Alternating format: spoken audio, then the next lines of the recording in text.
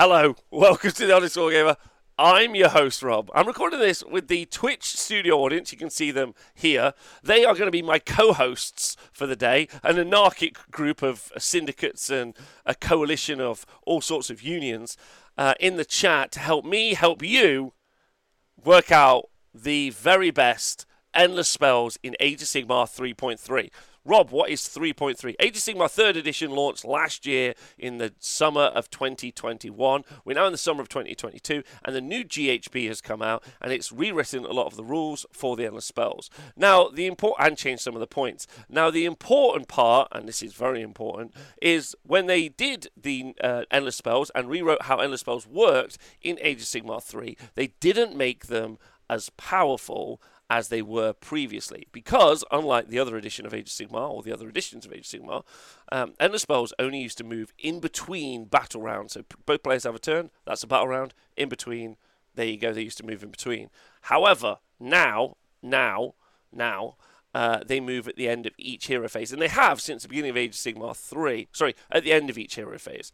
And they have since the beginning of Age of Sigmar 3. But the spells weren't that powerful, and only predatory endless spells moved, so that's an important point to talk about as well. However, some of these endless spells have had a big glow up. A big glow up, which does mean a tier show. Right? Does mean a tier show, which is really fun. I love a tier show, so that's what we're doing today. Yeah? That's what we're doing today. We're going to look at the generic endless spells. So we're not going to do faction endless spells at the minute. We're just going to look at the generic endless spells, and we're going to put them into tiers to give you some indication of what endless spells you might take and why you might take it. However, I will be being helped by the chat, like Little Gork and O'Reaper, yeah, and Roscoe. There's also a couple of other things. Okay, endless spells are cast by a wizard. Yeah, they are an endless spell, and they're counted as a spell. So if you have a spell ignore, that will ignore the effect of an endless spell. That will affect the casting of an endless spell, but not the effects of an endless spell. You need ability that says that I'm going to ignore the effect of an endless spell. Follow up, some other little bits that people don't really ever remember. At the end of each hero phase, every endless spell is moved. When a wizard casts an endless spell, it's bound to that wizard.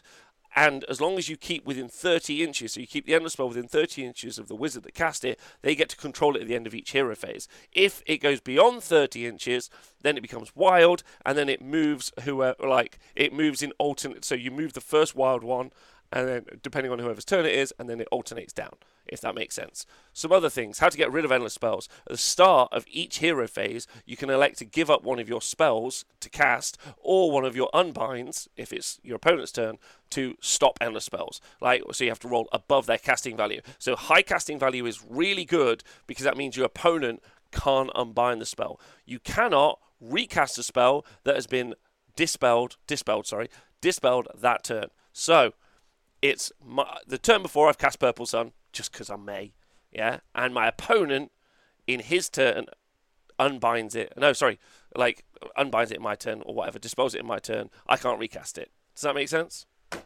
There we go. Right? So that's plenty of information, right? Okay? That's plenty of information. Whew. Okay. All right. So let's go look at the thing that we need. This is what we need. The tier maker. And I made it, and I will put a link in the show notes to the tier maker. So if you wish to make your own version, then you can. So our categories are Spelly Good, or S tier, A Great Take, A tier, Be Aware It Exists, B tier, Can't Justify It, C tier, and Don't Take It, D tier. Okay? Right? Okay, we got it. Okay, let's go through the endless spells, and we'll start with the most obvious one. It's just a giant onion. Question for the beautiful people in the chat. Technically can dispel a spell at the start of the hero phase. After, when he chooses the number of spell he casts, for etc., can cast only 3. Interesting question. That is a great question, Little Gork. I'm assuming that the ability is not affected by his ability to... No, I think that they're separate. But I'd have to go into that and have a look. Okay, so the first one we're going to start with is, ladies and gentlemen, boys and girls of the jury, let me know what you think of it. The Purple Sun. The Purple Sun. It's down here. Okay? Let's read what the Purple Sun does. Okay? That's important. Let's have a quick look at what the Purple Sun does. Let me just go and quickly grab the Purple Sun. Hold on. This is my electronic version of the GHB. I know what you're asking yourself. How the hell did this... hold on. Purple Sun. Here we go. Purple Sun. Right, so Purple Sun, I already know this off by heart. It's cast on an 8, and you set it up within 8 inches of the enemy. And this end spell is a predator end spell, which means it moves at the end of each hero phase, and it can be moved 8 inches. So I have a wizard, I set it up with an 8, and it moves 8. So that's going to be 16 inches it goes. And then got the end given fawn. You subtract 1 from roll for save rolls for attacks that target units within 6 inches. So it's not wholly within 6 inches, right? Not wholly within 6 inches. Okay, and that's massive because it doesn't mean melee. Okay, so I can cast a Purple Sun. It can move 6 inches. Any units within, it moves 8 inches. So as we've discussed, set it up with it in 8, move 8, and then it affects units within 16. Okay, so that's going to be a 22-inch range, 22-inch range effectively, and then -1 save, which is huge. Because then that immediately means that I've got basically Rend 1, and if I've already got Rend 1 on my shots, then that's another -1 save, right? And that's really, really, really good because basically I'm Rend 2. So I can have a load of really poor quality shots like Crossbowmen for Cities of Sigmar, Reavers who've got +1 Rend and who have lots of shots, even the now 140-point Blissbalm Archers, potentially. Now that's the key part, okay? So you're going to want to combo that. Of course, it also will help melee units because they'll also have additional Rend. But turn 1, you've got a pretty long-range threat, and you can drop that in. Now, this is an important point to make. If you go first in a battle round, yeah, and you cast the Purple Sun, so set up 8, move 8, 16 inches, as we discussed. The next turn, at the end of the hero phase, if the opponent doesn't roll a 9, because you have to unbind it on a 9, you can move it another 8 inches, which is a pretty huge range, okay? Like, that's huge. It's 24 inches, right? Yeah, in your opponent's territory. And that's what really matters to the next bit, which is, in addition, Age of Sigmar's favourite sentence, roll a dice for each unit within 3 inches. And that is amazing that it's each unit within 3 inches of this endless spell. After this endless spell's moved on a 1, one model from that unit is slain. Now, into 60 skinks, you don't care because you roll 1 dice and 1 model is slain. However, into an Archeon, bosh, off it goes. Get it in the bin. A great and clean one, bosh. I know someone in the chat was saying this a moment ago and was very upset. In the bin. Yeah? Right? It's actually great that casting value is 8. I agree. Right? Because, so Eric Sormanen, right, it is the unit though. On a 1 model from that unit is slain. Yeah.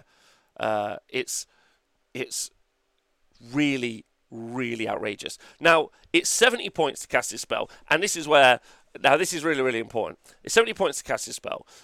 70 points to pay for the -1 save is absolutely worth it. Huge value, you should absolutely put in your list. The ability, the opportunity cost to, in addition, potentially win the game 1 in 6 times is a no-brainer. It is absolutely a no-brain shot. This is the best thing you can do, right? Arkno in the chat, can I refund my gift sum? I apologise, right? Right? Now, the thing is, having used this for a weekend at a tournament already, is you move it around, it's just terrorising your opponent. So what you're doing, you're just moving it around, dropping it on people, trying to get it to work, doesn't matter. Now, as was pointed out in the chat, the fact it's cast on an 8 is really excellent, because if your opponent has no bonuses to dispel, or even no rerolls to dispel, then they've got to roll a 9 on 2d6 to be able to take it off the board. And that's taking up one of their spells. So you're affecting their magic phase. That's cool. Yeah. And they're not very unlikely. Well, they're quite unlikely to make it. Now, this is where it gets really, really exciting. Really, really exciting. This is going to be very, very good for Magic Dom armies. So I would already put this as an S tier. I used Beast of Chaos at the weekend. I had no bonuses to cast. And I was just hard trying to roll that big 8 on 2 dice. And I didn't care.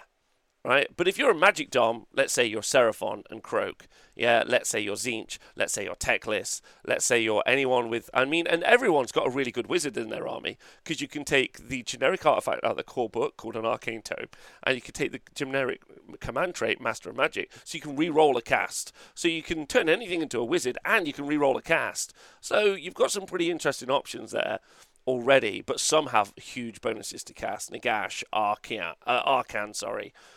You've got some real good opportunities to cast some really big spells. Cities of Sigmar, Hallowheart, or even just a sorceress stabbing some people for pluses to cast. So, there are some armies that are going to be able to take this out. In addition, there are going to be some armies that are really good at taking this off the board. For instance, Lords of Change can just eat an endless spell. Yeah, some people have big bonuses to dispel, which is really good. Some people have rerolls. Some people just automatically take them off the board, right? Crondis stonks. Yeah, everyone's a god. Everyone's a wizard. Age of Something in the chat, one of my favourite YouTubers, has pointed out, yes, some are much better. And we will do next week the wizard tier list, right? But today, Purple Sun. So I've explained everything. I've explained how it works. So the fact that some armies are going to be able to put it out does make it a little bit more situational. But it's the best spell in the game. Like, you should just put it in your list. Pretty much, as long as you've got a wizard, it should go into your army, right? Also, the Kronspine Incarnate has to roll a 9 or he loses a level. So we're talking about endless spells. This is actually probably something worth talking about as well. The Kronspine Incarnate is not an endless spell, and not also, it's a unit that you can take for any Age of Sigmar army. It was released in a £130 FOMO box set. There are Etsy prints available which look exactly the same, which were designed and released before Games Workshop's one, making me feel like Games Workshop were _inspired by the 3D prints from Etsy. Thanks, Greg, for resubscribing. You babe. Baby. My point is, those are able to eat endless spells. But again, like a wizard, they have to roll above the casting value, and it's cast on an 8. Okay? Looking forward to shooting this grape through while we're at the enemy front lines. Now, a couple of other little points before we move on to the next endless spell. You don't have to paint your Purple Sun purple. Don't let your memes be dreams. Paint it whatever colour you want. Paint it to fit into your army. It's a terrible model to build, and you can just use any old ball with some spikes on it, which will be work. It has little to no opportunity cost, which is my gripes as a Reaper. The stupid boat at least makes take a mortal. This should make you take like D6 mortal wounds. This is amazing. Tournaments will be won and lost due to the Purple Sun. Okay? It's absolutely bonkers. Probably shouldn't be in a game that tries to take itself seriously, but thankfully, Age of Sigmar does not try to take itself seriously, as all of Games Workshop products are. They are, at best, minimal viable products released in as quick an order as possible, and so, therefore, this fits in very much with the narrative of how they produce their game system. So, Purple Sun, big S. Love that. You're going to have some amazing fun. You're going to move it forward, and you're going to murder some stuff. Everyone takes it. Also, Eric Sorman, good point. You create some trouble in your opponent's deployment. If they know that if you could do a teleport and drop this bad boy in, you're just going to get ripped apart, okay? Right? It's going to be so fun. Okay, there's a print company that does all the endless spells for like £7. Is there? Oh, the bases. Okay, lovely. That's nice. Thank you very much. Okay, so Purple Sun, S tier. Get it in your army. Get it painted up. Next up, what should we do, chat? What should we talk about? I think maybe we'll just do Portal. We'll just get that conversation done now because it's a good one. Right, let's do Portal quickly because then we can explain everything else. Because there's been some poor thoughts about Portal, I think. Right, so we'll do Portal so people can kind of understand what the hell's happening with Portal. So the Umbral Spell Portal has been a consistent spell, so I'm assuming some new people might listen to this show. So the Umbral Spell Portal has been an incredibly consistent endless spell in Age of Sigmar since its launch, effectively, because it does something that really shouldn't exist in the game. Hello, chat. We'll do cogs after, I promise. Tarkonax, sorry, I will do that later. Umbral Spell Portal has been so common because it extends the spell range of spells that you cast. So effectively, imagine it, you attach it to a wizard. You don't actually attach it. You put it near a wizard, and then you can cast a spell through it, extending the spell ranges of some incredibly prodigious spells by way more than they needed to be. And therefore, it's always been very, very expensive. I think it's 70 points at the moment. And there's two pieces to the Endless Spell. You've seen this in so many different lists. It's not really worth talking about, but I guess you see it in loads. You used to see it in the Technado a lot of the time. You see it in Seraphon armies coming from Croak or a Slan. You saw it, obviously, you saw it wherever Kairos was nearby, so you could do Gift of Change through it, which is pretty obnoxious. No, Ziggy, it's fine. So yeah, you've got loads of opportunity to do the Endless Spell, right? Which is to do spells through it, and it's incredibly common.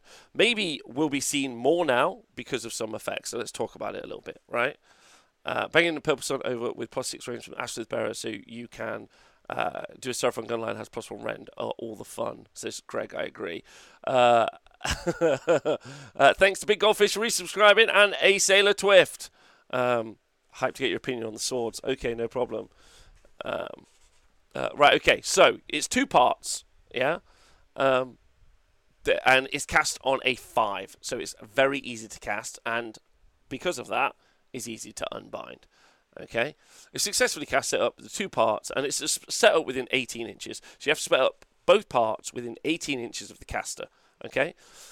And you're going to want to set one up next to the caster, right?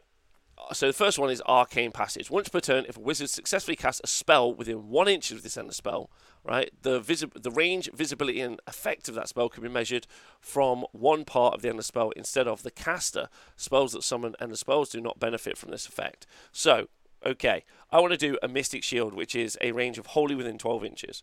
Okay, I'm within 1 inch of the Endless Spell, of one spell portal. I cast it through the other spell portal, and it does a range. Okay, right? It does a range of wholly within 12 inches from the other spell portal. If I've got a spell that's 18-inch range, pick a model, it takes d6 mortal wounds, let's say, right? I cast it within 1 inch of one spell portal, goes through, hits the other one with 18 inches from the other one. So effectively can be 36 inches. And in fact, you include the base size, so you actually add a little bit more to that base. How do you? Wholly within 18. 18. It has to be 36. Or maybe it's always 36. I'm not sure. Right, this is an A. Okay, so I've got an Arcane Passage. Me too, baby. Right, now the other bit is, in addition, once per turn, if a predatory Endless Spell starts a move within 6 inches of this Endless Spell, instead of making a move with it, the commanding player can remove the predatory Endless Spell from the battlefield and set it up anywhere within 6 inches of the other part of the Endless Spell. An Endless Spell set up in this manner does not count as having moved. And that's going to be really important when talking about spell effects. Because, for instance, Purple Sun, when it's set up, in order to activate its ability to roll a 1, the spell has to be moved. Okay, so when it's set up, it doesn't count as moved, right? And some of the predatory Endless Spells, and it's only predatory Endless Spells that can go through it, need to count of having been moved. For example, the Burning Head. After this Endless Spell has moved, if any units are within 3 inches. So if you try to put so the way you would work it is, you would set up a an Umbral Spell portal, then you would cast another Endless Spell within 6 inches of it, and then, so that means it starts its move wholly within 6 inches. So then you put it through the portal and you set it on the other side, but it hasn't counted as move, so it won't affect. But it will matter for the -1.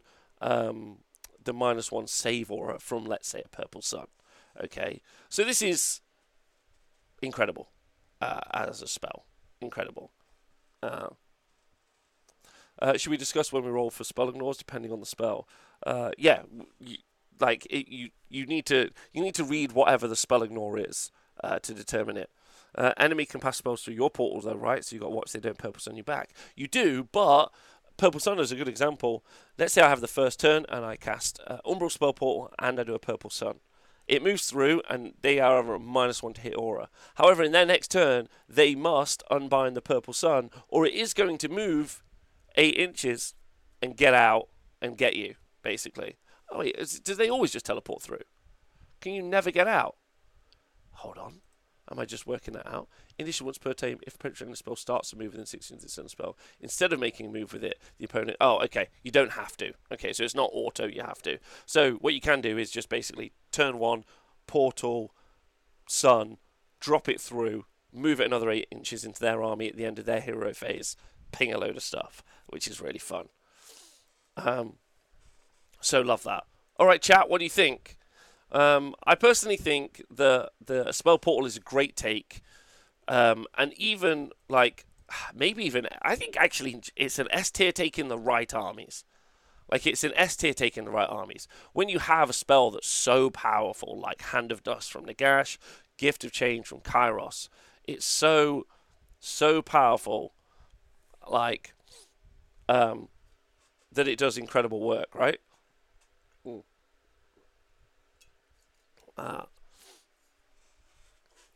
So actually, random question: if you have a spell ignore that triggers on effect, if you're being hit by like solar eclipse, do you still ignore? Actually, if you have a spell ignore that triggers on the effect, if you're being hit by solar eclipse, do you still roll the ignore?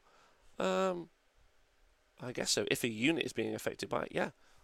Like, but it's normally the spell ignores are if this unit is targeted by. I would say S tier based on game impact. Yeah, right. Pretty much a requirement for Victory Spray and Gift of Change, says Angle. I agree. So actually, entire army builds that have done incredibly well in Age of Sigmar, Tzeentch when they're in dominance, Legion of the First Prince when they're in their dominance, required the spell portal to be in their army. So I think S tier sounds sounds about right. I'm going to say. So that also is going to affect any of the other predatory ender spells that we talk about, because they might potentially be able to go through the spell portal. But I don't think that's its main use at the moment, and it's very expensive. A 7. Okay? Alright, next up, Chronomantic Cogs, because everyone wanted to talk about it. Okay, let's do it. Whew, ladies and gentlemen. Swaggy Shadows on the chat says, I would say A tier, because not every army will need it, only 2 to 3 armies. I guess that's true. Purple Sun is every army can benefit from having Purple Sun, literally every army. However, Portal has an amazing in-game effect for some armies. So I guess A has an amazing effect for some armies, but isn't really beneficial to some others, right? See that, Jog? So it's an A to S. In the right army, it's amazing, and in some armies, it's next to useless, right? Khorne, Ironjaws, etc. Okay. All right, we'll do Chronomantic Cog next, and I guess probably the same things will apply. Chronomantic Cogs. So here we go, and we'll talk about this a little bit, shall we? So let's go find the Chronomantic Cogs, baby. Okay, so this thing has had a glow up, a big glow up. Chronomantic Cogs. And now it's cast on a 6, and it's got a range of 6 inches. Okay, so you set them within 6 inches. Fine. And then you've got the Mechanisms of Time. Now, this endless spell does not move. Where you cast it, you plant it. And a 6, easier than average cast. Roll over 2d6, the average is 7. When you set up this endless spell, you must decide if you're increasing or decreasing the flow of time. If you're decreasing it, if you're increasing it, then you can reroll charge for units when they're wholly within 12 inches of this endless spell, which is kind of okay for some armies. Like if you move forward, let's say with a Nighthaunt army, and then you're in the phase where you want that +1 to, you want the reroll charges, you drop it down next turn, and then you get those reroll charges. Quite nice, I guess, for that situation. Some armies really want those reroll charges because they rely so heavily. Nighthaunt specifically rely on those charges because every time they charge, they debuff the enemy units, right? However, if you slow down time, all friendly wizards that are wholly within 12 inches of this end of spell can reroll their casts. Reroll their casting rolls, which is if they're decreasing flow of time, players can reroll casting rolls for friendly wizards that are wholly within 12 inches. Wholly within 12 inches of a single point on the board is massive, right? It's 24-inch width. It's a huge area, and really is going to benefit certain armies. Tzeentch, Seraphon. It'll benefit all armies because reroll cast. Now, this is the important point. It's also 40 points. So it'll benefit every single army. It's 40 points. But some armies will get super juiced on it.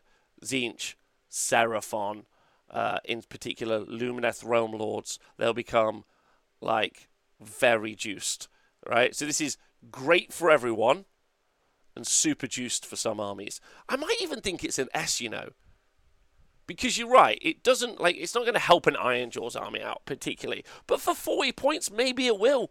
Maybe that teleport, that Hand of Gork that a lot of Ironjaw's armies have relied on or they like to use. Yeah, this is actually pretty big, right? Croak with this ruined me yesterday, says Nevinger. It was impossible to cast anything. Yeah, of course. Croak's going to have like a +3 re-rollable, right? Ironjaws will love the charge. That's a good point, Shugo. Yeah. I think this is A. No, I think this is S, sorry. At 40 points, every army can benefit from this. At 40 points. I think that's, I think it's S. I've got to say it. Talking about, it's like, hey, some armies can't really use it, but it's 40 points. Every army can use it if you've got a wizard. Maybe KO. But you can always make an Admiral a wizard for some reason, right? From the charge bonus. Yeah, okay. So are we comfortable with S? The chat seemed to agree with me. I think, okay. All right. So very, very good. If you're playing certain armies, this is dumb. This is so dumb. If you're playing every other army, it just makes your wizards better, right? So, is it only reroll casts? It's reroll casts. That's it, right?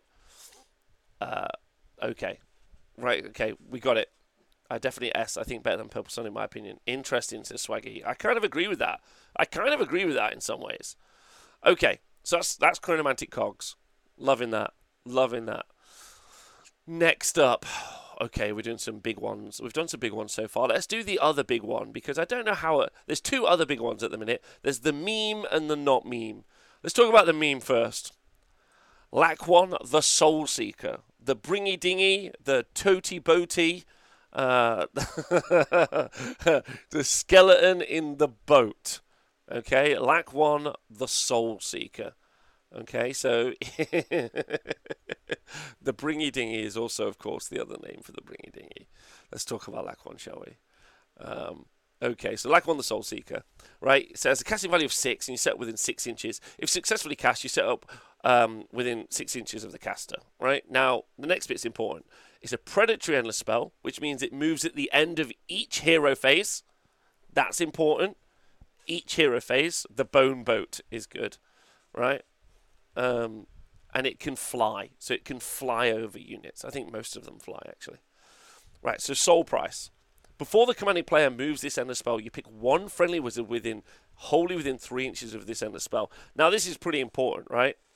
Pretty important, because there's some really important things you need to know about a couple of these bits. Number one, it doesn't have to be the caster who moves, which is great, okay? So you can put someone inside the boat, right? And then you can move them away. However, you move at the end of the spell phase. A lot of people, the hero phase, which is the spell phase, right? Which means you wouldn't be able to move this and then cast a spell, right? Because it's the end of the phase, okay?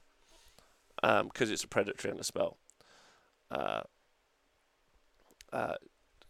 It's okay, but not that much useful to go through it, and I agree with Age of Something. Right. So much better than the Purple Sun, it shouldn't be in the same tier, says Tarkonex. Interesting. I don't know if that's the case, but we'll find out, right? Now, you remove that wizard from the battlefield, and after this endless spell has moved, set the wizard up, again, wholly within 3 inches of the endless spell, and more than 9 inches away from enemy units. So you still have to be 9 inches away. Right, after that wizard has been set up, it suffers a mortal wound. So it takes a mortal wound, and that wizard can make a normal move or run in the following movement phase. And it's that final sentence which has got a lot of people very excited. Because the first thing people want to do is they want to work out what wizards... first off, people want to work out what units are wizards. For instance, Wardens aren't wizards. One model inside a unit of Wardens is a wizard. And so that one model would move away, break coherency, and would die. So that doesn't really work. However, Thanquol, as an example, is a wizard. And then you have to work out what you can get wholly within 3 inches. Okay? So some units are units of wizards. So there are units in Age of Sigmar that are wizards. And sometimes you just have a single caster. Right? And then what you really want is something that can fit within 3 inches. Right? So Thanquol's a good example of something that does. Yeah. And then you want to yeet it forward 18 inches. Now, you're still 9 away, but then after that, you can move. And it's that final movement bit that's so powerful, right? So you could magic book on a hammer hero and have a best day ever, Elfrost correct. Okay. Right. So other than Thanquol, who you fit inside, you don't really want to have a small wizard that you don't want to get that close. It really depends on what you're setting yourself up for. Like, I think that's the other bit, right? You might want to set yourself up for some crazy plays. You might, let's pick Zeech as an example. Let's say you want to put something like a change caster inside the boat, right? You go second in a turn, you decide to do the boat, you boat him forward, you move, so you're 3 inches away from there. Oh, actually, you might be 4 inches because I think he's movement 5. So you're 9 inches away at the end of the boat movement, then you move 5 inches, you're 4 inches away. In the next turn, like, you win the priority roll. That's all you got to do is win a priority roll. Yeah, which is a 50-50 chance. Actually, it's a 48% chance because you've gone second already. So you're less likely to win it. Then you just, after you've won the priority roll, you just destiny dice some endless spells into that bad boy. Yeah, whatever you want. Right? Okay, just drop him in, baby. Just drop him in. Whatever you want. Purple Sun, sure, destiny dice that bad boy. Okay, Shackles, Destiny dice that bad boy. Shards of Aligar, never do that, but Destiny dice that bad boy. So you got some fun plays, right? Is the Prophet a wizard? If you give him a book, but then he can't cast spells. No, start the hero phase, but you can set it up the next turn. Yes. So it moves at the end of the hero phase, right? Like all endless spells, they move at the end of the hero phase. So the idea of using the boat to then cast an endless spell at the end of it does not work. So you move at the end of the movement. You move a endless spell or a predatory endless spell, which one of these is, at the end of the hero phase. So that's important to remember for your combinations, right? The Prophet's already a wizard. Thanks, Eric Sormelin. If you give a fighter hero the Arcane Tome, he can go in the boat. Yes, of course. You know, you could take the fightiest wizard character you can get and stick him inside the boat, right? So there's something in there as well. So really fun, but super situational. The draft. Yeah, really fun, super situational. Like it's part of a combo that you build into your army. That's important. Like, I don't think it's anywhere near as effective as, let's say, the spell portal. Okay, I think it's a B. I think it's a B. I think you've got the opportunity to do some interesting things, right? So you should be aware of it. And those things you can do are interesting and or good. But I don't think it's like, oh my god, this is going to change the shape of the game, right? Strong B. So everyone seems B. Okay, no one disagrees in the chat with B. It's pretty fun. Okay, happy with that. Okay, so you can do some combos. Can the boat go through the portal? IP Toothless, correct. The boat can go through the portal.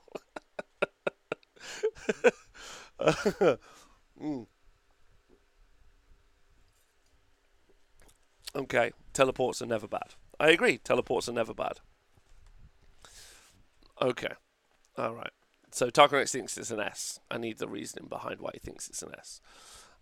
Now you're thinking with portals. I mean, yeah, right. Okay, now the one that's got me perplexed, okay, is this bad boy. Okay, Prismatic Palisade. This is quite a long piece, Prismatic Palisade, and used to kind of be like mobile cover way back in the day, but it's changed, and it's changed significantly, and it's kind of interesting. So let's talk about it. The Light of Altharion, is the Light of Altharion a wizard? I don't think he is, because he'd be cool to throw in. Give us ST swords. Yes. I say B on average, there are probably some ST combos. Yeah, probably. Palisade is weird now. Yeah, this is kind of what I'm thinking. Okay, so it's cast on a 5, so it's a low cast, but an easy unbind. And that, I think, is maybe the problem with the Palisade, because what you really want is you want it so that your opponent really struggles to unbind it, okay, which means you would want a high casting value, okay? I don't know, or maybe you just want to like set a trap and just use it. We'll talk about what it does. Okay, it's cast on a 5. It's got a range of 8 inches. All right, so 8-inch range, pretty nice. Okay, and then units within 6 inches of this, so that's going to be 14-inch range from where you cast it, of this endless spell, cannot make shooting attacks. So you just can't shoot. Now this is quite interesting in throwing towards your enemy's shooting castle, but it's units within 6 inches, so it really depends. Iron Drakes are a little bit screwed by this existence, but I don't think we'll see as many Iron Drakes anyway, because they're Gallivets, so they'll get beat up. So this is a weird bit. However, you add 3 inches to the range of this ability at the start of each battle round. So if you do cast it on the first battle round, second battle round, it'll be 9 inches, and third battle round, it'll be 12 inches. It's probably not the most effective way is to put it on the board and try and make it grow out in range. It's probably just to like dump on your opponent very early, and wherever that you might think they might be trying to move their units, you just put it there. Okay, but your opponent probably can unbind it, right? Because they've only got to roll a 6. But it means you just can't shoot. You just cannot shoot. Okay, it just pretty much screws up some Kharadron Overlords who generally don't have tons of anti-magic anyway, right? Portal, then Palisade. You can't cast Palisade through the portal. The portal specifically says you can't cast endless spells through it. You can cast other spells through it. So 2 short range, 2 easy to unbind before your turn. Tarkorex doesn't seem to like it. It blocks you from killing those units, and the enemy will just dispel this on their turn and shoot you as position badly. So that's the other thing as well. It's quite broad, it's quite long, and so when you do set it up, you are going to be potentially affected by it yourself, and also it might take up some board space where you might want to charge, right? Now, the thing is I really respect what the rules writers were trying to do with this. Like, I'm like, okay, you were putting some anti-shooting tech into an endless spell. There's a couple of problems with this, inherently, is some of the most shooty armies, ignoring KO, are some of the most magic-y armies as well, right?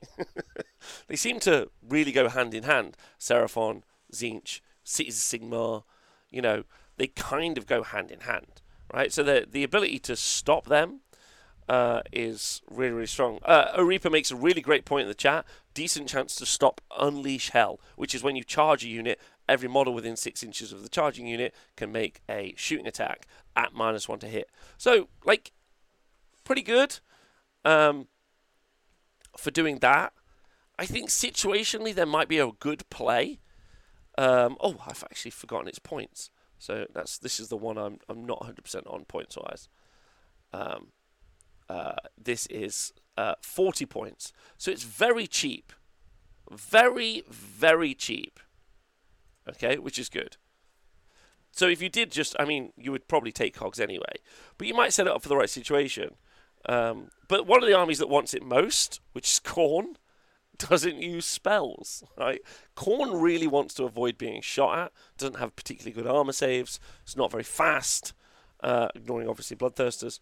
But like most of the Khorne ranges isn't particularly fast, and so dies to lots of even mid-range shooting. So I feel like Khorne really needs it. But of course you would just take cogs instead. Would be great against Cruel Boys who can't unbind for shit, says Navenger.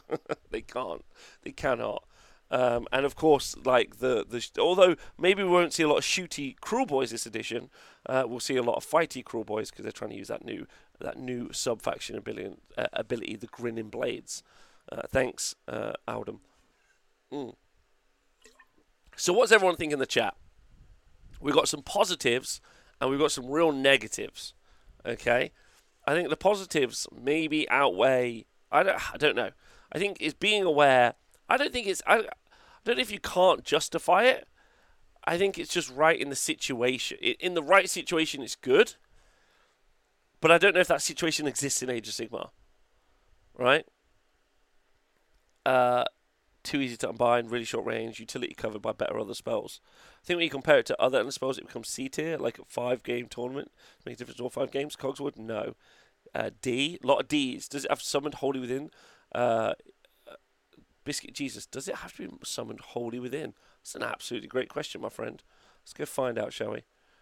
Because it could be a problem at that point. So it's going to set up the end of spell wholly within range. Okay, yes. That is a problem. That means it immediately affects you and the caster. And definitely for very good players. Okay. All right. I'm already feeling C and D. The chat very unhappy with it, which is I feel like I don't want to put it in D, and my only reasoning behind that is because it was nice to see them try to create something to deal with shooting in the right situation. Get Dawnrise to cast it before charging to stop Unleash Hell. Elf Life, I love that idea. That's fun. Cast it after getting off the bone boat, lol. You can't though, because you get off the bone boat at the end of the turn, but that would be good. I think C. I think I can't justify it, but maybe there's a situation where you can't. Like, people have already there's a situation where you cast it to stop Unleash Hell. Okay? There's a situation where it works, where it's effective and it does something that you want it to do. Okay? 40 points, some armies may get some use. Yeah. Okay, I'm going to go for C because I don't think there's a case of Gemini's just do that better though. I agree, but it's 40 points, right? You might have it spot on for 40 points. Okay. I think that there's maybe an opportunity there. Maybe. Gemini's are 40 points. Oh no. Okay, fine. Fine then. That's a good argument. Then it goes down one. Okay, so it's now in D. Congratulations.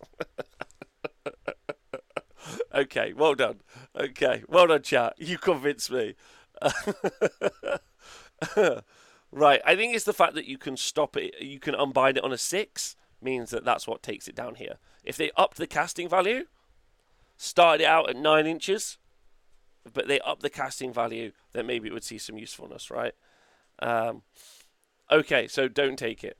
All right, so at which point Geminids was brought up. Let's talk about the Geminids of Ulgwish. At one point, one of the most popular center spells, like absolutely no-brainer to take this. It used to do 2d3 mortal wounds, make one unit -1 to hit, and one unit have -1 attacks to its melee profiles. Or maybe, no, just maybe -1 attacks to its profiles, which is amazing. So it was super, super popular.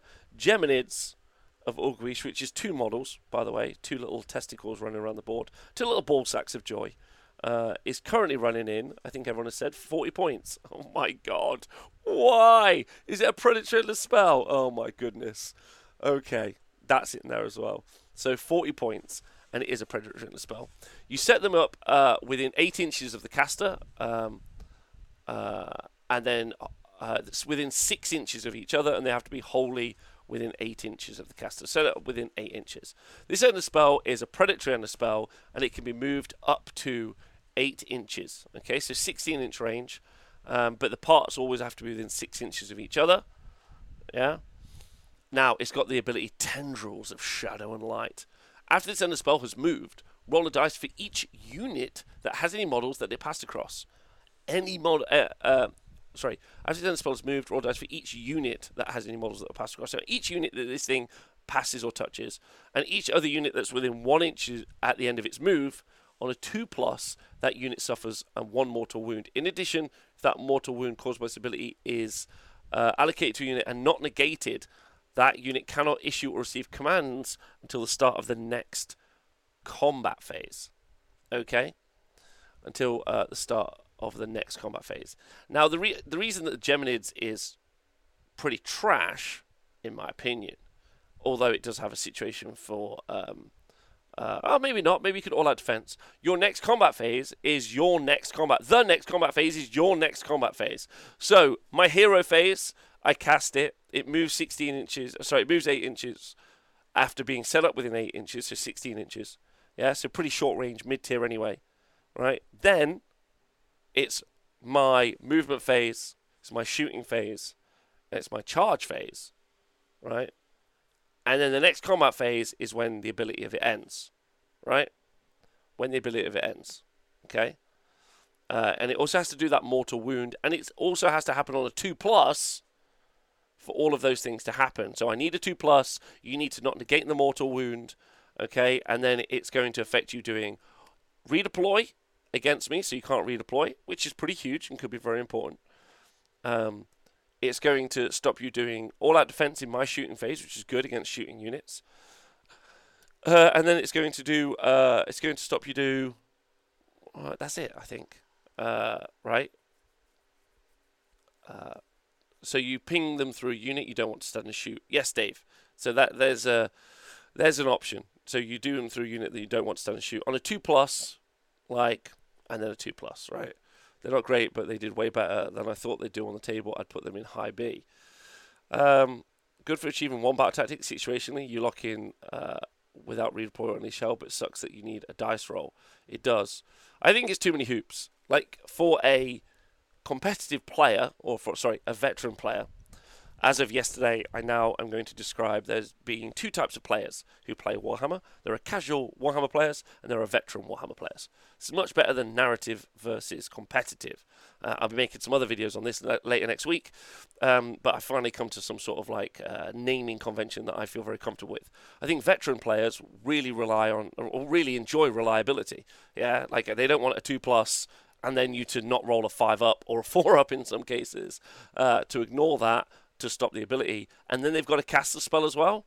I really don't see anyone taking it. However, casual players potentially could have some fun bombing it around, but it doesn't even do that much damage. Does this stop Stormcast or DOK shooting in the hero phase? No Age of Something, because the effect... Oh, actually, it would. It would. If you can cast it into their army...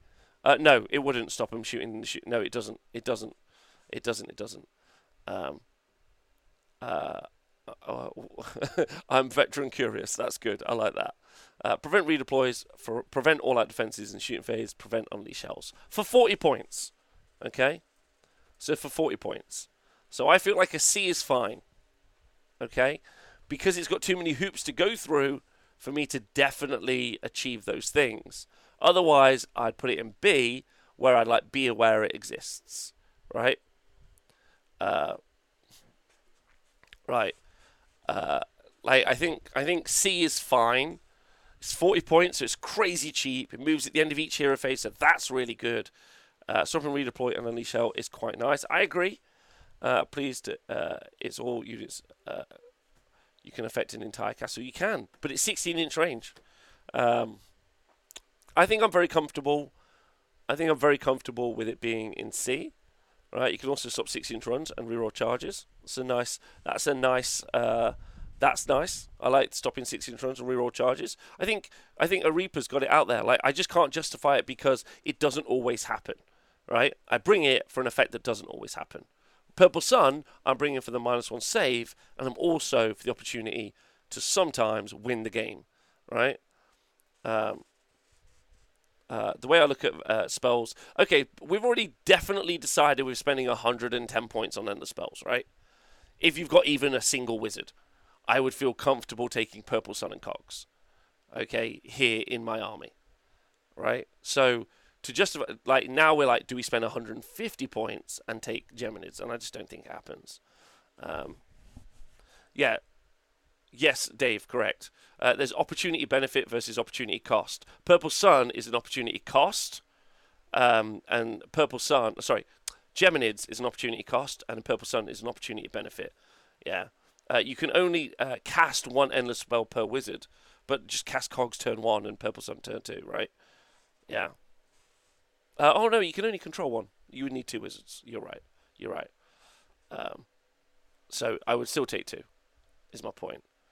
So this is important. So spelly good. So I'm going to put it as C. All right, happy with that? Some people are not happy with that. Some people are like, it's way better than that.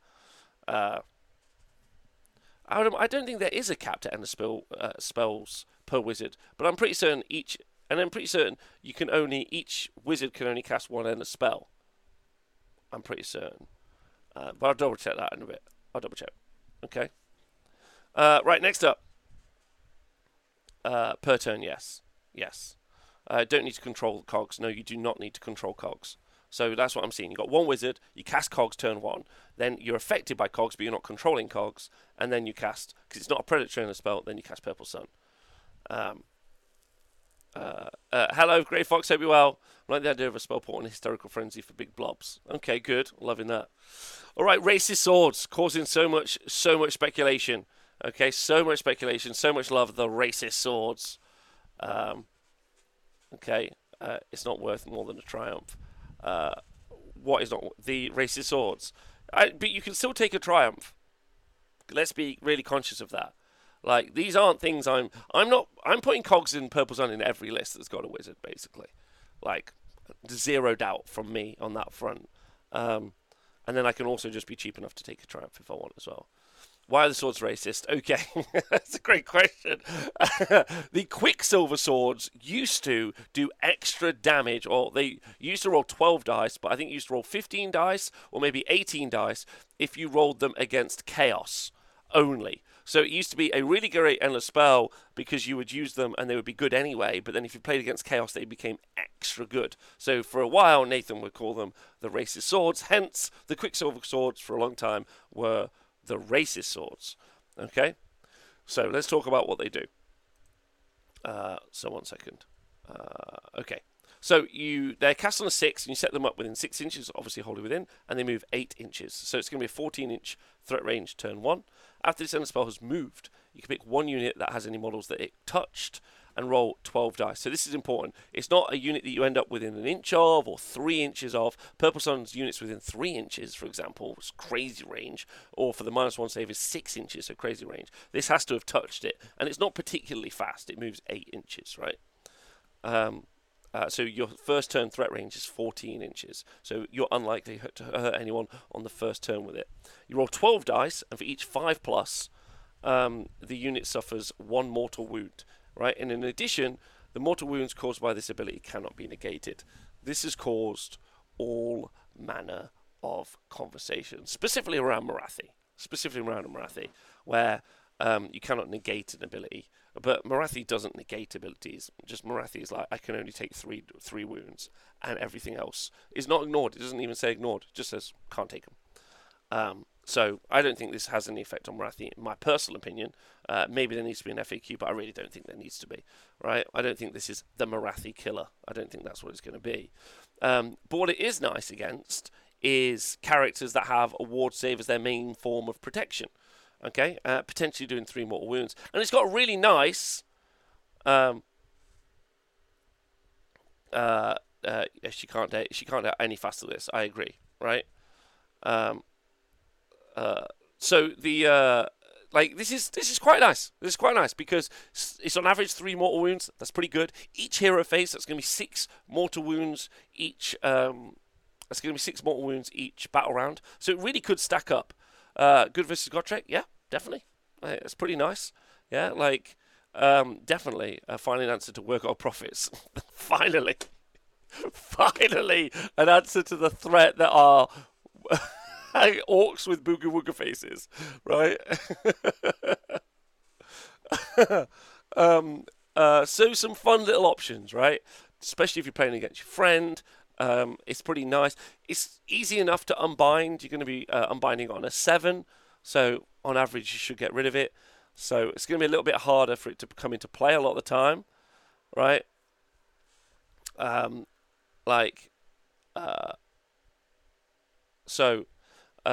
No, he won't take 1 wound from this. He will take the 4 mortal wounds. I agree.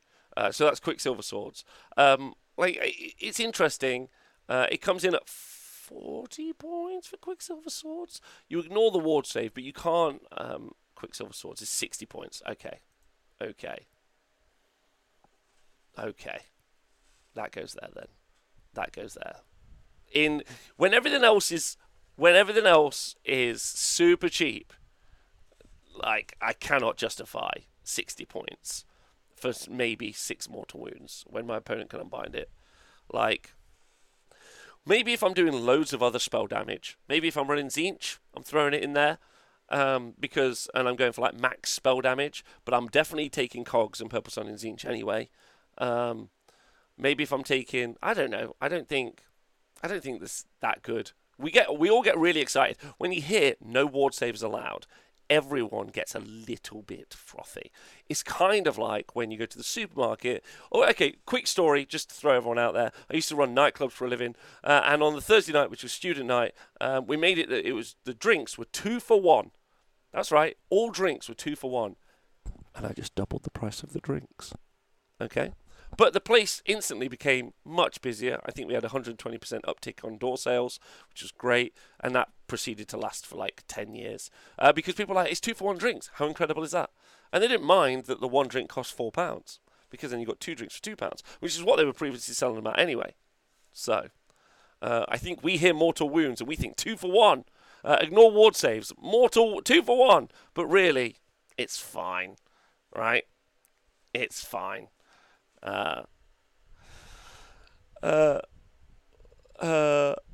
Each wizard can control one end spell, so if you have 2 end spells on one wizard, the 2 spells are predatory, you have to choose which you control, which one goes wild. Shugo, thank you. Yes, correct. Why does give drop value damage so much, and particularly melee damage? I mean destruction tax also. That's a great question. I'm not really sure, but it's a good one to talk about later.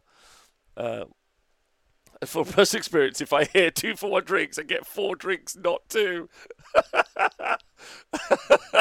Good.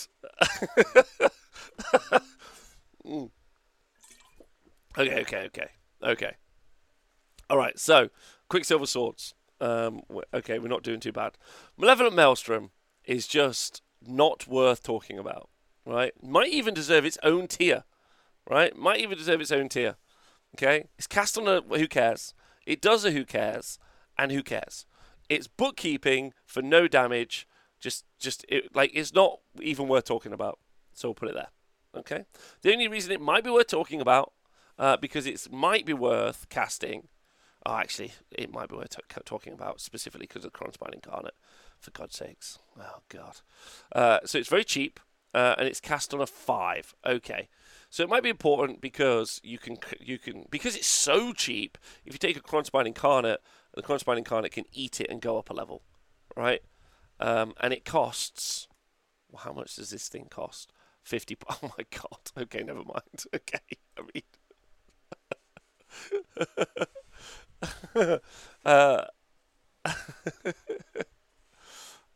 oh man, Maelstrom proves that Games Workshop doesn't know how to write rules for its own game. Well, I think Maelstrom's just a holdover and a copy and paste. Kronspine can only cast spells cast by any wizards. Thanks, Arachnomad. Okay, so not even worth it for that. Okay, so we'll get rid of that. Okay, so I wish we could put that lower. If we might need to make another tier just for the Maelstrom. I need you to know that.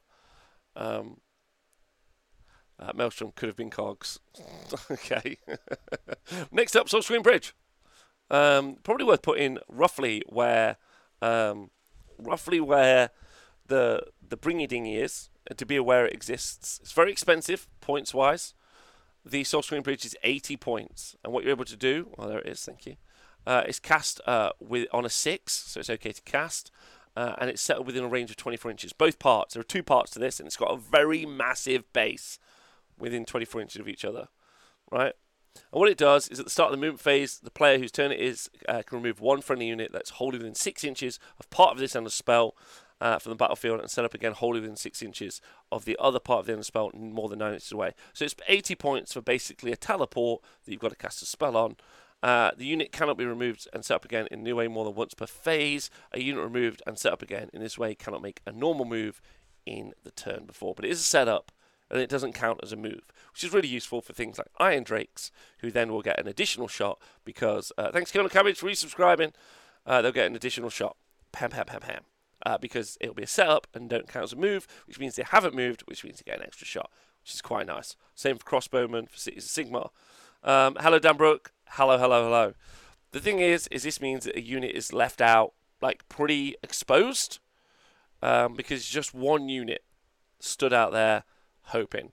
Maybe useful with units that want reroll charges that are really slow. They want to get across the board and do some big reroll charges to get in. But yes, it has, like, some armies really want to use it. It's also really useful to cast, because the bases are so big, to block your opponent from moving into certain areas. Now, you're able to move over endless spells, but you've got to finish your move. So, let's say if you were to put these two next to each other, literally like back to back, you're going to create like quite a big zone for a unit to have to move through. So you can move block with the endless spell, which for 80 points is probably too much to do, but it's possible to do it, and in the right situation it works. Does this setup count as a teleport on the battle plan? Yes, it does. So I think being aware it exists is good, because there are some combinations where maybe it works. I think less so more than ever. I think less so maybe more than ever. But teleports are always good, as Agent of Something says. And we might see it in some lists. So I think a B is fine. That feels comfortable. And then, so I'm happy with that. Okay, next up, we're going to do Soul Snare Shackles, baby. Soul Snare Shackles. Can it be better? Now, I've always liked Soul Snare Shackles because of what it can do, but it never seems to do that quite right. So it's cast on a 7, so it's a very high casting value compared to the rest of these Ender spells. If successfully cast, set up the parts of this Ender spell wholly within 3 inches of each other and wholly within range of the caster. There's 3 parts to them. 3 parts, okay? And they have to be wholly within range of the caster, right? Which means it immediately affects the caster once you've cast it, which is pretty rough. Now, units within 6 inches of this Ender spell cannot run or attempt to charge. Okay. In addition, at the start of the movement phase, roll a dice for each unit within 6 inches, okay, of this Ender spell. On a 6, that unit suffers D3 mortal wounds, right? Now, this is difficult because it's danger close as a spell. You set it up within 8 inches of the caster, right? So it's very close to the caster anyway, which means on the first turn, it's right next to your army, okay? However, turns 2 or 3, you've brought shackles, your opponents charge you, or like very close to charging you, you cast shackles into their army. They've got to roll an 8 to stop it, otherwise their entire army can't charge. Could be interesting. The hardest to pronounce 3 times in a row in a spell. Soul Snare Shackles, Soul Snare Shackles, Soul Snare Shackles. Get it. Get it. Now, not being able to charge at all is obviously absolutely massive. Your opponent can obviously ignore it. They could just move outside of 6 inches to do their charge. So, like, it doesn't have a particularly broad range, I don't think. And I don't really think it's very justifiable. But I like the idea of it. Like, I like the idea of, like, there being... it's 50 points, just FYI. So, I like the idea of them doing something, but I don't know what the chat thinks. I can't seem to justify it, is where I feel. Like... if this was a higher range, it'd be the best spell in there. It used to cast at 18 inches, so it was great. I can't justify it, but I like the idea of it. And it might even come up in the right situation. You put a screen forward. I'm thinking about something along the lines of, like, you've moved up a unit of Hobgrots, as a good example, right? As a big screen to stop your opponent, yeah? And you just bosh this down. So even trying to charge the Hobgrots, you just can't charge him. Can't get within 6 inches, can't charge him, right? Can use it to shut down the Incarnate. Yes, but they could move outside range of the Incarnate, which I think is a different one. You're not putting yourself in range, so if they keep out 6, they get 12 away. It's true. That's true, Cabbage. S tier, because I like the rust effect on it. Yes. I had a fun game once, running into an enemy front line with some Dawn Riders and sitting on an objective on a threshold of the territory and dropping this. Just very situational. Okay. I think we can't justify it, chat. I don't think we can justify this, but we want to. Like, we want to justify it, but I don't think we can justify it. Okay. It doesn't really work. Next up. So, Suffocating Gravetide. Suffocating Gravetide. Okay, so I saw 2 of these at the weekend, which I thought was interesting. A lot of people painting these up. So it's got a casting value of 6, so lower than some of the others. And on average, you shouldn't mind it. And you set it within 8 inches. And then it moves 8 inches every turn. Now, this is good because it's quite big. And so being able to move it 8 inches is great. Right? So happy with that. And it used to be very, very slow. So it's faster than it was. 16-inch range.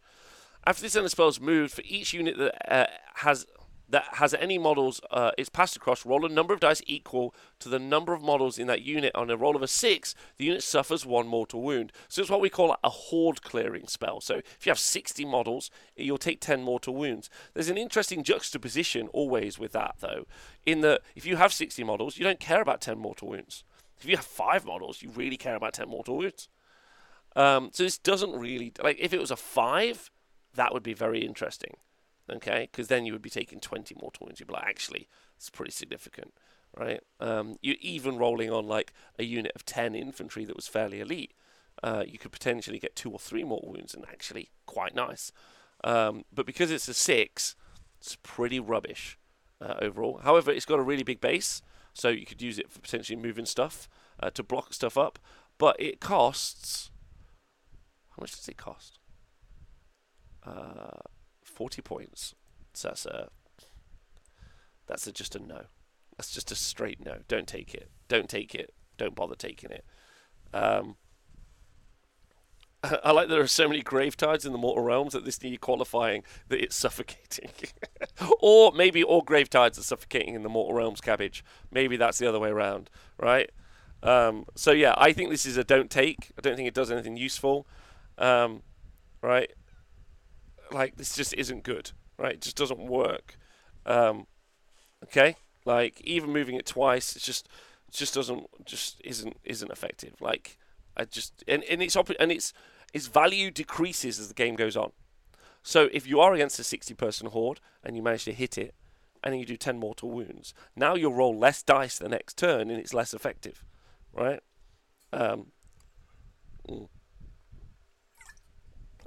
Yeah. Okay. It's for each unit, though. Maybe that's a save of grace. Okay, if they've got 2, maybe. Okay, it's all shit, live shit. We should stay down and have a cry, Grey Fox. Come on, you got it. Okay, next up. Emerald Life Swarm, baby. We're getting a pretty clear distinction between these endless spells, by the way, looking at this graph so far, which I'm quite enjoying. Emerald Life Swarm has got a lot worse than it once was. It's 60 points. Okay, so Emerald Life Swarm. Just talk about the specifics of it. Let's go look at it specifically. It's cast on a 6, so okay to cast, but easy to unbind. With a range of 6 inches, and it moves 8 inches, and it's predatory and can fly, which means at the end of each hero phase it's going to move and have its effect. Bounteous Healing. After this end of spell has moved, the commanding player can pick 1 unit within 3 inches, and they can heal D3 wounds allocated to that unit, or they can return like D3, up to D3 wounds worth of models, right? So if you've got 1 wound models, you can put like D3 back. Really good into super elite 1 wound units, like your Sentinels for Lumineth Realm Lords. Lumineth Realm Lords are pretty much like, we love this is the best, because you can return models. Maybe even good inside like other elf factions, unfortunately, like Ironeth Deepkin. Phoenix Guard, I guess, as well, D3. So you could be getting 2 D3 back every battle round, which is pretty significant. On average, 4 Phoenix Guard. So over the course of 2 battle rounds, you're going to be getting nearly 170 points worth of Phoenix Guard back. So actually pretty nice overall. Into big characters like your Archeons or your Blobes or your Great Unclean Ones, and D3 is actually also really nice as well. You can only pick 1 unit. So you are paying 60 points to heal 1 unit D3. But in the right situation, I think quite good. But I don't think it has an effect like Spell Portal. And I don't think it has an effect like Cogs. I think it's okay.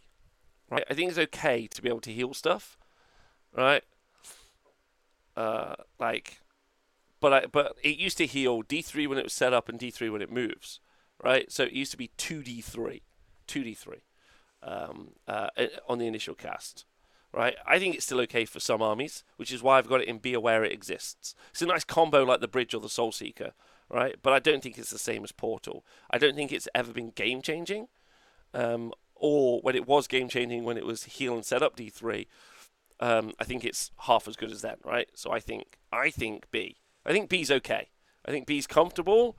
I think it is a great take in some armies, but I do not think it's a great take in most armies. Like, you're not going to get an army that doesn't really have any wizards, give them the book so they are a wizard, and think, I'm going to heal D3 wounds for 60 points. When 10 more points, you could auto-win. Like, okay. Oh, so Darkness doesn't agree. That's fine. That's good. You're allowed to disagree. That's how it works. But I think it's a B, is where I think it is. So, I think we need a benevolent Binstorm tier because it take Palisade over that any day. Interesting Palisade. auto win is a hot take. Purple Sun is an opportunity auto win. Like, if I cast this into your castle turn 1, if I cast Purple Sun into your army turn 1, and I just roll a 1 on everything that matters in your army, let's just do a great and clear 1 on Blobe, yeah, 900 points. That's an auto win, right? You're not coming back from that, like, because all I've done is cast a spell. I haven't done anything else useful. Like, even turn 2, right? Like, just randomly. Like, of course it's randomly. It's opportunity auto win. But some games with Purple Sun, you will auto win the game. Like, that's how it works, right? Or you'll hypothetically win the game, right? Auto win's the wrong term. Okay, but you'll just, on a couple of rolls of 1, some games with Purple Sun, you're just going to win the game without doing anything else. No movement really taking effect, nothing else, right?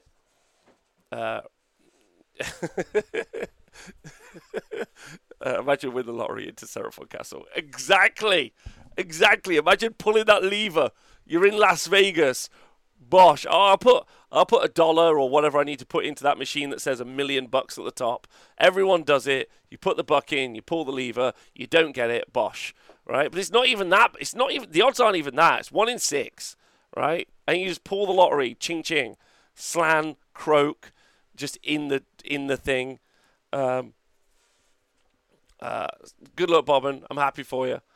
Okay, so next up, let's put this. The Shards of Valagar.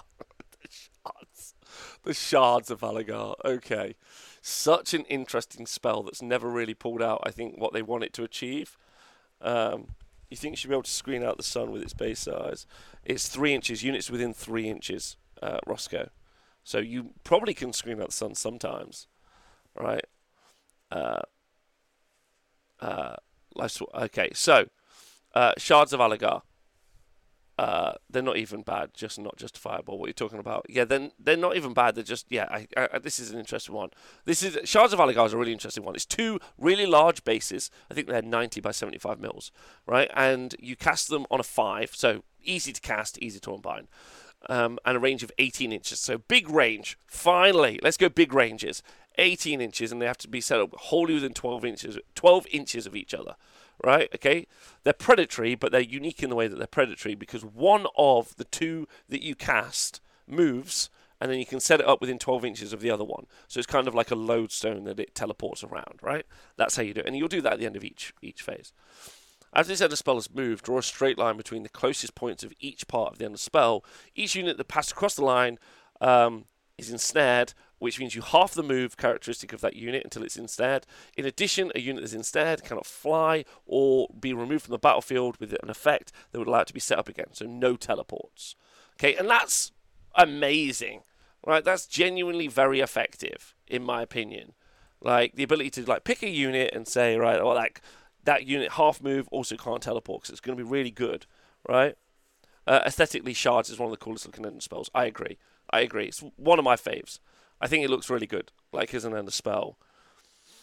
But then I just don't know. Like it's kind of like what you're seeing. I think it's in the right category, right? I think we put it in C, as in you can't justify it. Like you can't justify Geminids, and you can't justify Shackles, but you like the idea of potentially doing it to your opponent. Like you maybe like could run like a big debuff build, right? You take Geminids, you take Shackles, you take Shards, and you're like I'm just going to try and debuff as much stuff as I can. Maybe you can't charge. Maybe you're half move and can't teleport. Maybe that you won't be able to receive like redeploys and other stuff. Like you could do a bunch of different things. Maybe, right? So there's some interesting stuff there, but I can't justify it. But maybe there's a really fun, interesting build, right? Because it like when you think about Legion of the First Prince, which always includes Kairos, there's no way that Kairos isn't taking Purple Sun, or that Kairos is actually taking Spell Portal all the time, right? So you're already 1 spell down. You're probably taking Cogs to reroll cast on all the wizards for Be'lakor, the Epitome, stuff like that. You're probably taking Cogs. You might take Purple Sun. You spend a lot of points on the spells there, right? Imagine if Shards had the ranges it has, but the ability of Shackles. Yeah, that would be better, right? just like you can't justify Emerald Life Swarm. I think Emerald Life Swarm's got situational cases where it's useful. I really do. And some lists will put it in because they're like, I want an additional healing. Like Seraphon, it's pretty great in Seraphon, right? If you double it up with all the other healing, that's like so much healing, right? That it becomes obnoxious. But Shards of Alagar, I'm putting it down in C, my opinion, because you can't justify it, but I want to because I think there's something there, right? It's not complete bin, right? And is your opponent even gonna unbind it? I don't know, like, because it doesn't affect them as much. Shards is a cool concept. I agree. I agree. Okay, so we've got down to our final four. Okay, let's do Horrorghast. Okay, and I think that Horrorghast is going to be a really good one. Thank you, W. Soren. Hello from Texas. I'm not taking another spell on my DOK. Heart Fury is great, though. Yes, we will do faction-specific under spells in the future. Okay, Heart Fury is pure stonks. It is. Agreed. Okay, so the Horrorghast. In no way was this Legion of Nagash and the spells that they co-opted into something else. The literal ghostly head of Nagash. Sure.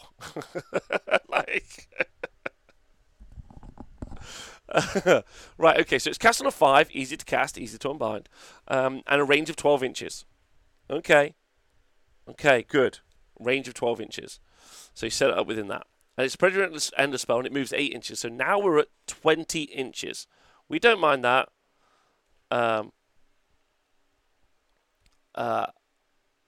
Okay, so units within 12 inches of this endless spell cannot receive commands in the Battle Shock phase. In addition, if a unit fails a Battle Shock test within 12 inches of this endless spell, add D3 to the number of models that flee.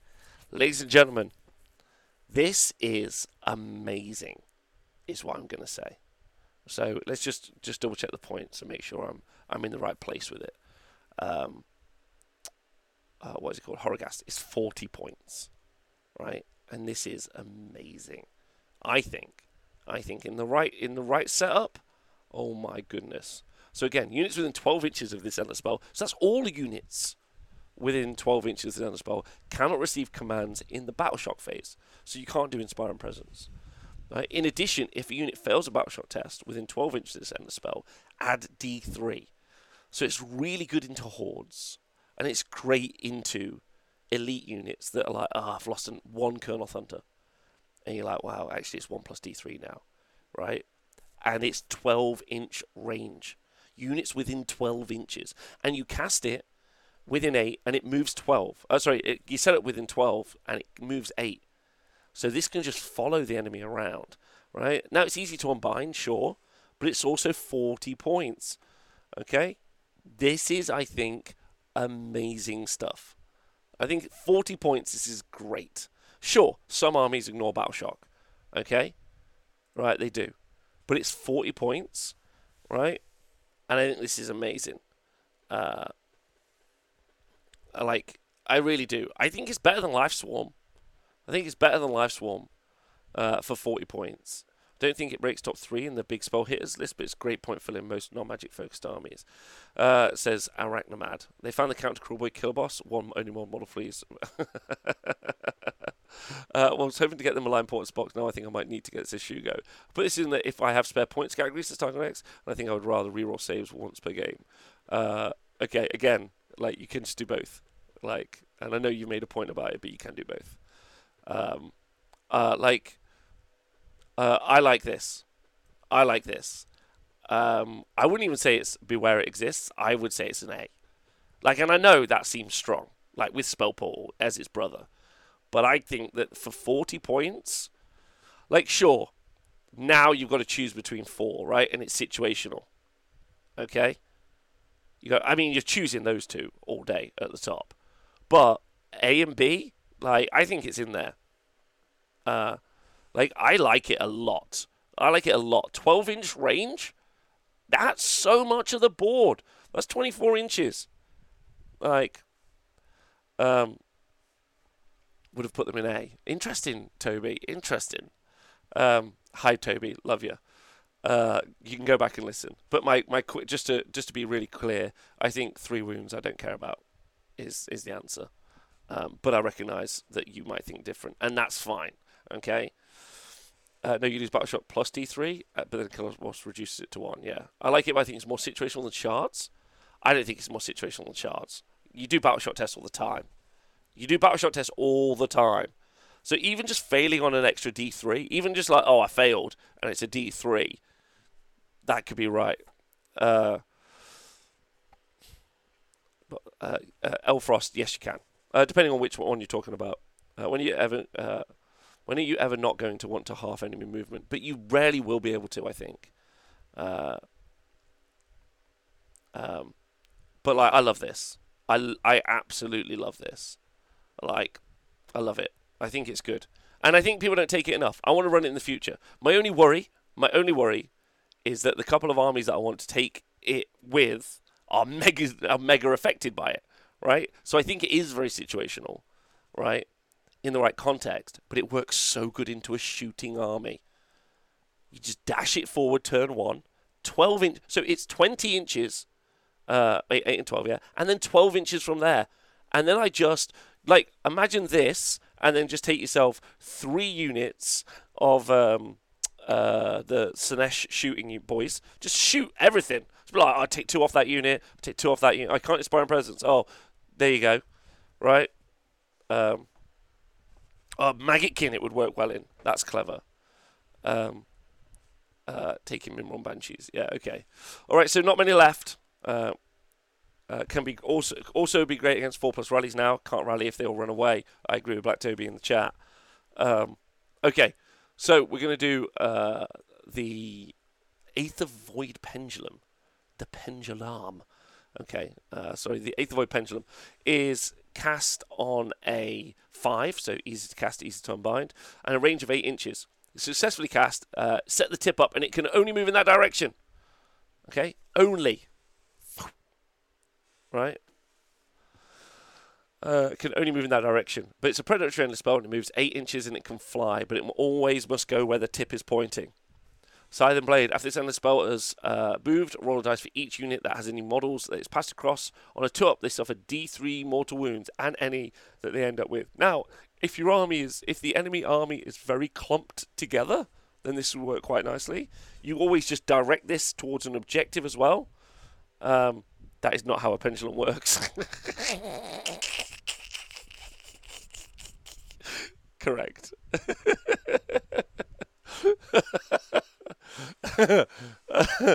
I agree. Hello, Napgod.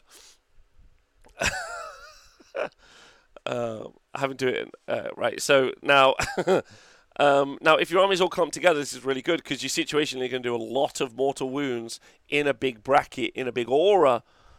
But your army isn't the enemy armies aren't really normally placed that way unless it happens in the first turn. It's very unlikely you're going to get this cast in the first turn at your enemy army, and they can just move out the way, and it's 40 points.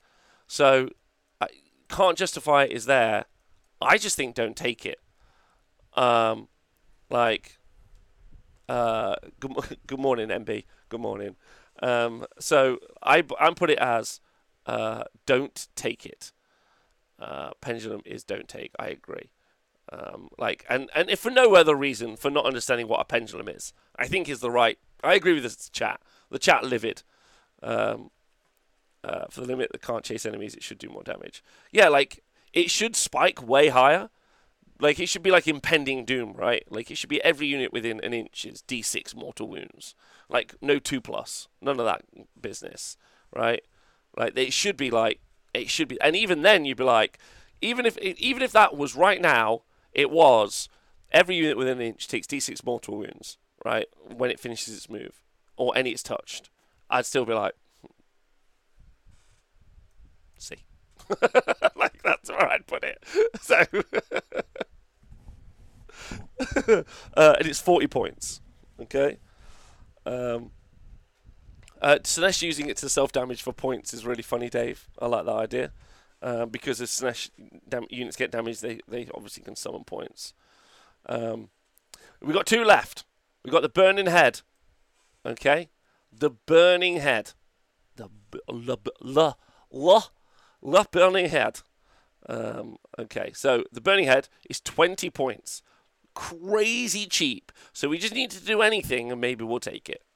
Okay, it's cast on a 6, so like compared to the others, a little bit up there, and a range of 8 inches, so set up with an 8, and it moves 8 inches, so 16-inch effective range.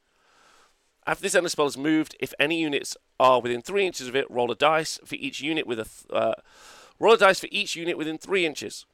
Okay. If any units are within 3 inches, roll a dice for each unit within 3 inches of this endless spell. On a 2+, that suffers D3 mortal wounds. After this endless spell causes any mortal wounds with this ability, it's removed from play. Okay. So, let's talk about that, shall we? 16-inch range. You set it up. It's only cost you 20 points. You do D3 mortal wounds, and then you remove it from play. Right? So, not bad. Not bad. So if it doesn't do damage, it stays correct. Burning Head is a B. It's fine for being how cheap it is. It has really cute energy with synergy with Blobe. I think for its points, A personally. Interesting. So 16 inches to do D3 mortal wounds for 20 points. So the idea that it's so cheap that it's effective, that it's just a D3 mortal wound bomb for 20 points. I don't hate the idea of that. I can see some really solid justification for just doing D3 mortal wounds, then removing it from play. I really can, especially into armies that maybe want to. Yeah, I can see that. I actually think for 20 points, it's hard just to say not. It's not a great take, right? Like, I think maybe A. Thinking about it, like I'm just there. I've got a cast, and I'm like, do you know what? D3 mortal wounds. Off I go. The downside is that dismisses the points of what another spell is. It's true. Like, it's just cheap because it's cheap. Can you cast it again after removal? Not that turn, but the next one of your hero phases, yes. I'm just looking at it. I have armies where I have wizards with 80 point left. Still likely to get a triumph if I have to take this, and I have another option. Okay, A. Brooks. I think, yeah. I think A. I think based on the points, and the points alone, like, if it was 40 points, I'd probably put it at, like, D. Right? But it's so cheap. Right? So cheap. It's kind of bad given it's a great spell in S and A. One good point is that nobody wants to unbind it, so probably low A. Well, you'll unbind it yourself because it'll just get ready, right? You literally have 20 points and it's just there. It's like you just put it in your army, right? Now, does it compete with the others? I mean, for 40 points, I can literally make you just run away forever.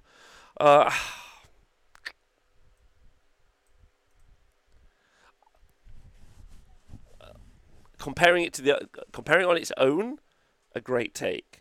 Comparing it to the other end of spells you can take, I feel like it's a B. Like that's why I'm going to go for that. But that's definitely a borderline because I feel like in some situations you've just got a wizard and you're like, I don't really care about rerolling my casts, and I'm just going to bang I'm just going to bang out.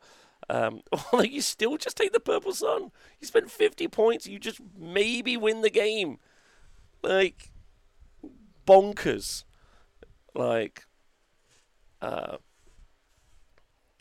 you don't make room for it in a list. Yeah, so if you just, be aware it exists. If you happen to, as Tarkonex is making a very good point, if you do have the opportunity to take a Triumph, which is game-changing and should be removed from the game, I hate Triumphs. I always have. I just don't think they should be in the game. I know. Oh, I want my Triumph, Rob. I don't care. Like, if it wasn't for that, making room for it, but you could always be aware of it, right? But like, if you're at like 1940 points in your list anyway, right?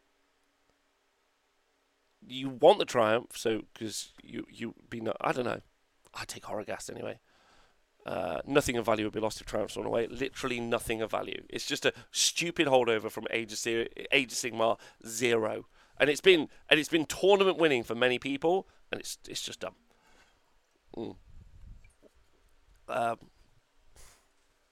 Okay, so finally, Ravanax gnashing jaws. That's how it sounds. That's a okay. So Ravanax Gnashing Jaws, okay, is 60 points. 60 points. Okay, so let's go. 60 points. And after this endless spell, after this one, by the way, after we put this in the category, throw me some questions in the chat on what you think, because I'd like to hear. So it's cast on a 6, and it's a range of 8 inches. Set it up within 8 inches. Big base, big base. Okay, if successfully cast, you set it wholly within the caster. Right, this endless spell is a predatory endless spell, and it moves 3d6 inches. So on average, I think that's 10, and can fly. You can re-roll the dice that determines how far it moves on the turn that you summoned it. After this endless spell has moved, you pick one unit this enemy model has passed across for that, or is within 1 inch of it at the end of the move, and roll a dice on a 2+. If the roll of this endless spell's move was greater than the unit's move characteristic, that unit suffers a number of mortal wounds equal to the difference between that unit's move characteristic and the roll for this endless spell. Right? Sigmar's Gnashing Jaws. Yeah, that's true. Right? Best looking spell. Now, importantly, Ravanax Gnashing Jaws has had the biggest glow up in Age of Sigmar. It used to be hot trash for so long. So the glow up is really good, right? Now, I personally, 4 mortal wounds against movement 6, I agree. Now, it's 1 unit, so this is important. It's 1 unit, okay, that you on average do 4 mortal wounds against a unit that's movement 6. However, an important point to note is that normally the better units in Age of Sigmar are almost always the faster units. The faster units are always good because they're able to pick their engagements. They're able to be like, I'm going to get the charge off because I'm faster than you and I can charge and activate first, which means you don't get to do it to me first. So normally, faster units are very good. Monsters are traditionally very fast, where you'd like to do quite a lot of mortal wounds. Cavalry is pretty good in Age of Sigmar, even better in this version of Age of Sigmar, and they're all generally faster. Slower units generally tend to be infantry, or characters on foot. There are some notable examples, obviously. Great and Clean One, he's a character on foot, right? This is S+ tier because my son finds this and then chases me around the house with it. Okay, all right, okay, for that alone. Best way to play it is actually unbinding it and casting it again, so average is way higher. Black Toby, I agree with that, and that's a really interesting take, especially as a bit of a missile to potentially hit opposing units. But your threat range is, let's pick your threat range as being 11 on the reroll. So 11 plus setup 8, 19 inches, and you can, so 20 inches. A lot of the battle plans are obviously 18 inches, so maybe you can hit a bunch of units like 20 inches away. It's a pretty good magic missile for what it is. I need real convincing that this is worth it though. Like for me personally, because it is. How much is it? 60 points. So if for me, because of the points value, it flips between B and C. It flips between B and C, right? Yeah, sure, you could add shards for half movement, yeah, and then you could have a great day. 12 mortal wounds, right? But between B and C for me personally. And it says it runs up and eats most support heroes, and then it stays. It's A tier. I'm not sure it's an A tier at all, but we'll see. Like that's the best bit. So Ark Nomad says that he thinks it's very good. It's a damage lotto ticket for another chaff unit. Well, no, you could kill a character, like you'd kill a support character, right? Because normally they're on foot. Okay, so Lore Seeker, good example. Yeah, he'll be pretty close to your army on the first turn. Throw Ravanax at him. 60 points, though, right? There's a lot of abilities that reduce movement characteristics, but it's a lot to invest.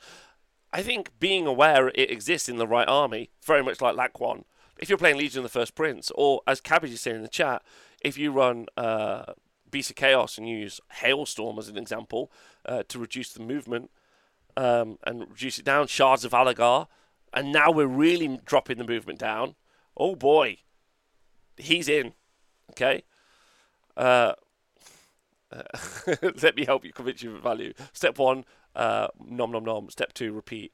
But the real question is does it compete with the other units that are out there, the other spells? So, like, 60 points is quite a bit as well to invest. We shouldn't think about synergies, though. Spell is written and pointed seems hard to justify.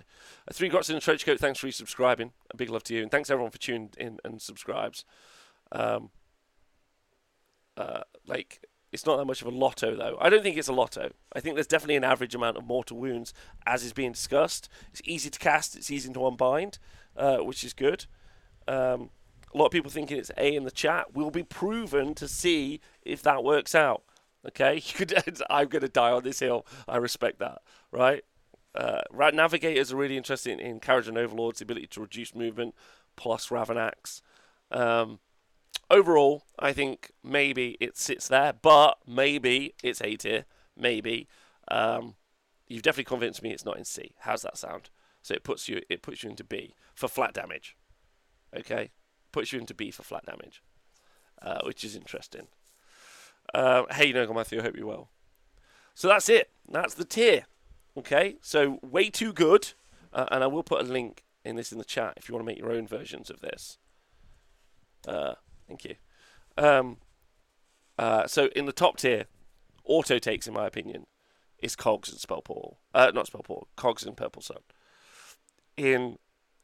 So just to be quick, the auto include is Cogs, Purple Sun. A great take, I think, is Horrorghast and the Spell Portal. Be aware it exists. We've got Laquan, Soul Screen Bridge, Life Swarm, Burning Head, and Ravanax Gnashing Jaws.